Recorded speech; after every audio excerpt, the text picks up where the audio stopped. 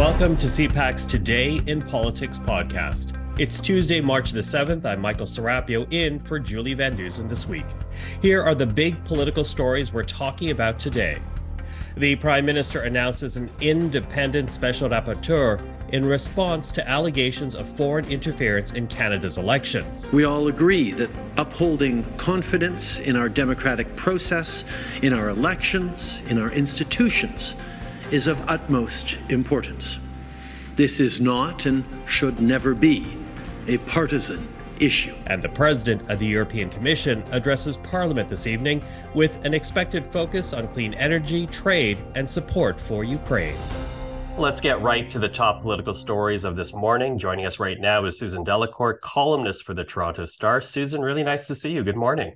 Nice to see you too, Michael. So let's begin with China interference. The Prime Minister did not announce an independent public inquiry last night. Instead, it was a whole slew of other measures that included a special rapporteur and the National Security and Intelligence Committee of Parliamentarians. Are those enough to restore public confidence?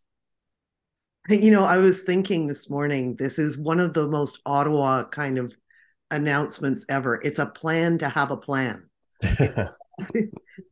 I think, to give them credit, it looked like they'd spent a lot of time, and definitely there's two aspects of this. There's one, it's a plan for a plan to deal with foreign interference, but it's also a communications exercise, as you're saying. Is this going to be enough? I think, there's the most headline grabbing part of the announcement is that he's going to choose an eminent Canadian. And again, perfect political story. Everybody is now guessing who this eminent Canadian will be, and everybody has guesses about it. Before we get to that, though, just say they're going to have the special committee of parliamentarians look at this. They're going to have, I've just got a list of acronyms beside me here. National Security, IRA, the review, National Security Review Agency. Look into this as well. They're going to start consultations on a foreign registry. So and spend $5.5 million on more looking into disinformation. So there's lots of bits to this plan, but it's, again, as the perfect Ottawa thing, it's got acronyms, it's not a plan yet, and it's got some money. And it's got the guessing game over who the eminent Canadian is. Now, with that special rapporteur, the Prime Minister does hold out hope for an independent inquiry, because if that's what the rapporteur determines is necessary, Justin Trudeau seems open to the idea. So why not just cut to the chase, eliminate that as yet unnamed middle person? I actually think there's smart politics and actually something a little bit generous in this, in that the Prime Minister has given up his authority to name the person independently. He's going to seek, I thought last night, as you may have too, watching the report, that he had somebody in mind. But I'm thinking he may have a short list, but he says he's going to consult the opposition leaders on who this person should be, which I watched the Bloc leader last week saying that was one of his conditions, that all the opposition leaders should have a say into who's heading a public inquiry. So the Prime Minister, I haven't seen many prime ministers do this. I'm not even sure that legally they're allowed, but he's saying, okay, you guys want to help me name a person? Give me some names. So I think that's going to be an interesting exercise over the next. He says this is going to happen quickly too, but quick in Ottawa time means some weeks, I think. Yeah. So, of course, listening very closely. But, as you know, Susan, recent polls do suggest that Canadians really don't have great confidence that enough is being done to protect Canadian institutions right now. So are the Liberals, taking a hit in the court of public opinion as a result? As you say, quick in Ottawa terms, but anywhere else, it's a different measure.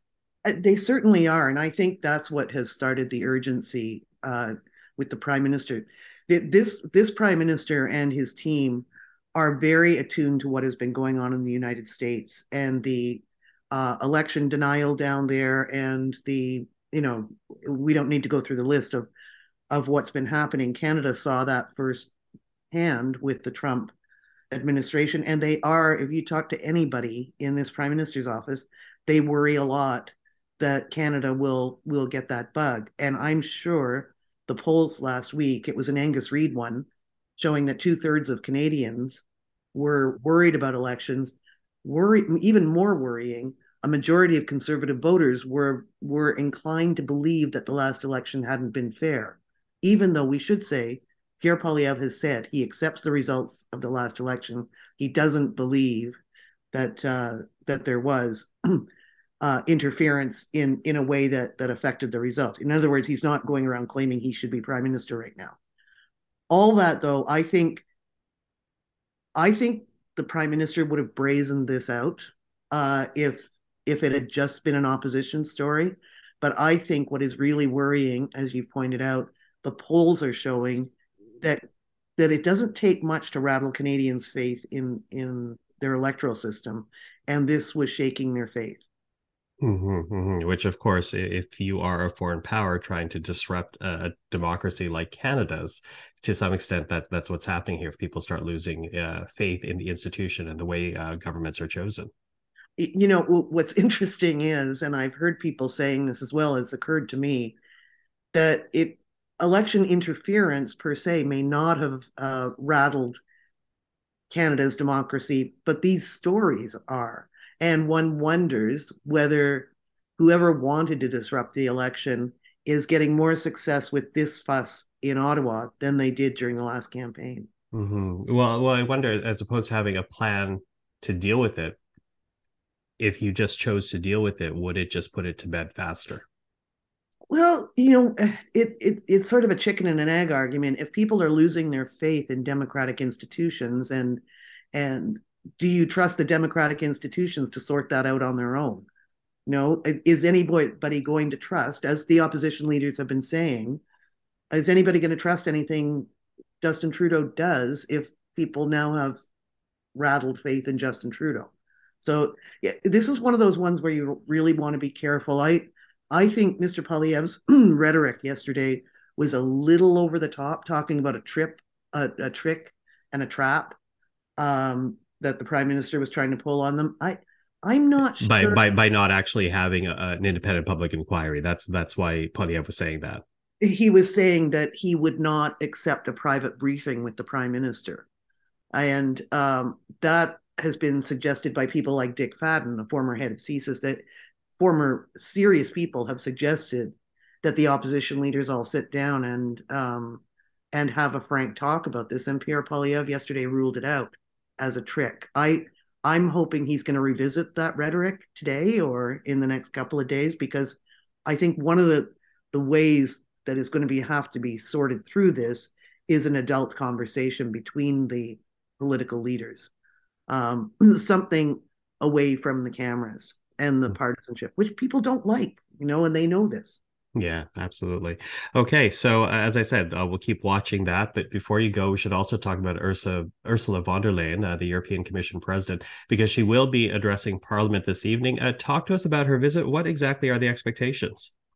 Not huge expectations. This is a visit that was supposed to happen last fall, as part of a series of meetings the prime minister was having with progressive forces, and it's mainly focused on keeping the alliance intact in face of what's going on in Ukraine. So this was supposed to happen last fall, but the death of Queen Elizabeth delayed it. But the Ursula von der Leyen is on her way to Washington. It's a compliment and a nod to Canada that she is stopping here and that she is addressing Parliament, and it's intended to strengthen the ties between Canada and Europe at a time when the solidarity between the allies in Europe is of paramount importance. She gave an emailed interview yesterday to Canadian Press too, in which she talked about she'd be talking more to Canada about energy, leaning on Canada so that they can lessen their reliance on Russia.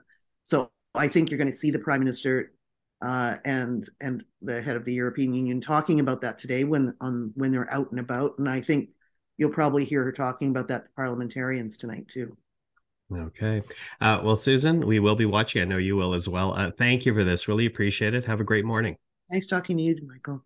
And that is Susan Delacourt, columnist for the Toronto Star. best way to counter foreign interference, including in our elections, by Beijing is sunlight and transparency, and to make that foreign interference known to the public. Now let's take a look at what political columnists, commentators, and editorialists are saying today. In the Globe and Mail, Jean-Pierre Kingsley calls for a public inquiry into allegations of foreign interference in Canada's elections. He writes, "A public inquiry is the only course of action that will satisfy Canadians in coming to terms with what CSIS documents described as a brazen invasion of our electoral system by Beijing. Our elections belong to us and to no one else, and the mere threat that this is not 100% the case demands significant action. While we should know how the matter was handled at the government and prime ministerial level, it is essential to our democracy that we delve specifically into the details of this foreign interference campaign if we are to effectively guard against similar attempts in the future." In the Hill Times, Michael Harris argues against the calls for a public inquiry. He writes, "Would a public inquiry settle doubts about a potentially dangerous vulnerability in our democratic elections? It might, but I doubt it. Look at what happened when the opposition got the Public Order Emergency Commission into whether or not the Liberal government was justified in invoking the Emergency Act to deal with the so-called Freedom Convoy. Did the outcome satisfy the government's detractors? Did it bring closure? It did not. These days, political actors treat public inquiries as arrows in their partisan quivers. The moment something's under investigation, it is easier to persuade the public that something underhanded has gone on."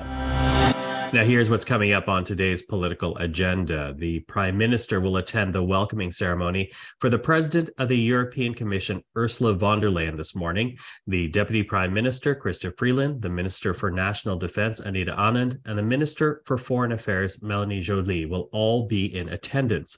And later this evening, the Prime Minister will be with von der Leyen as she addresses Parliament.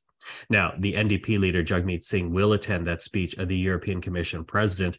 As for the Green Party leader, Elizabeth May, she will speak with the media in Ottawa, not about the European Commission president, but about the U.S. president's upcoming visit to Ottawa.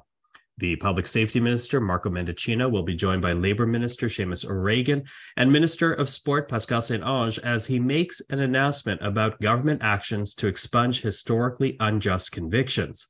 And Natural Resources Minister Jonathan Wilkinson, well, he will speak with the media after attending the Prospectors and Developers Association of Canada conference in Toronto. That is CPAC Today in Politics for this Tuesday, March the 7th. Join me tonight on Primetime Politics on CPAC for coverage of all the day's events.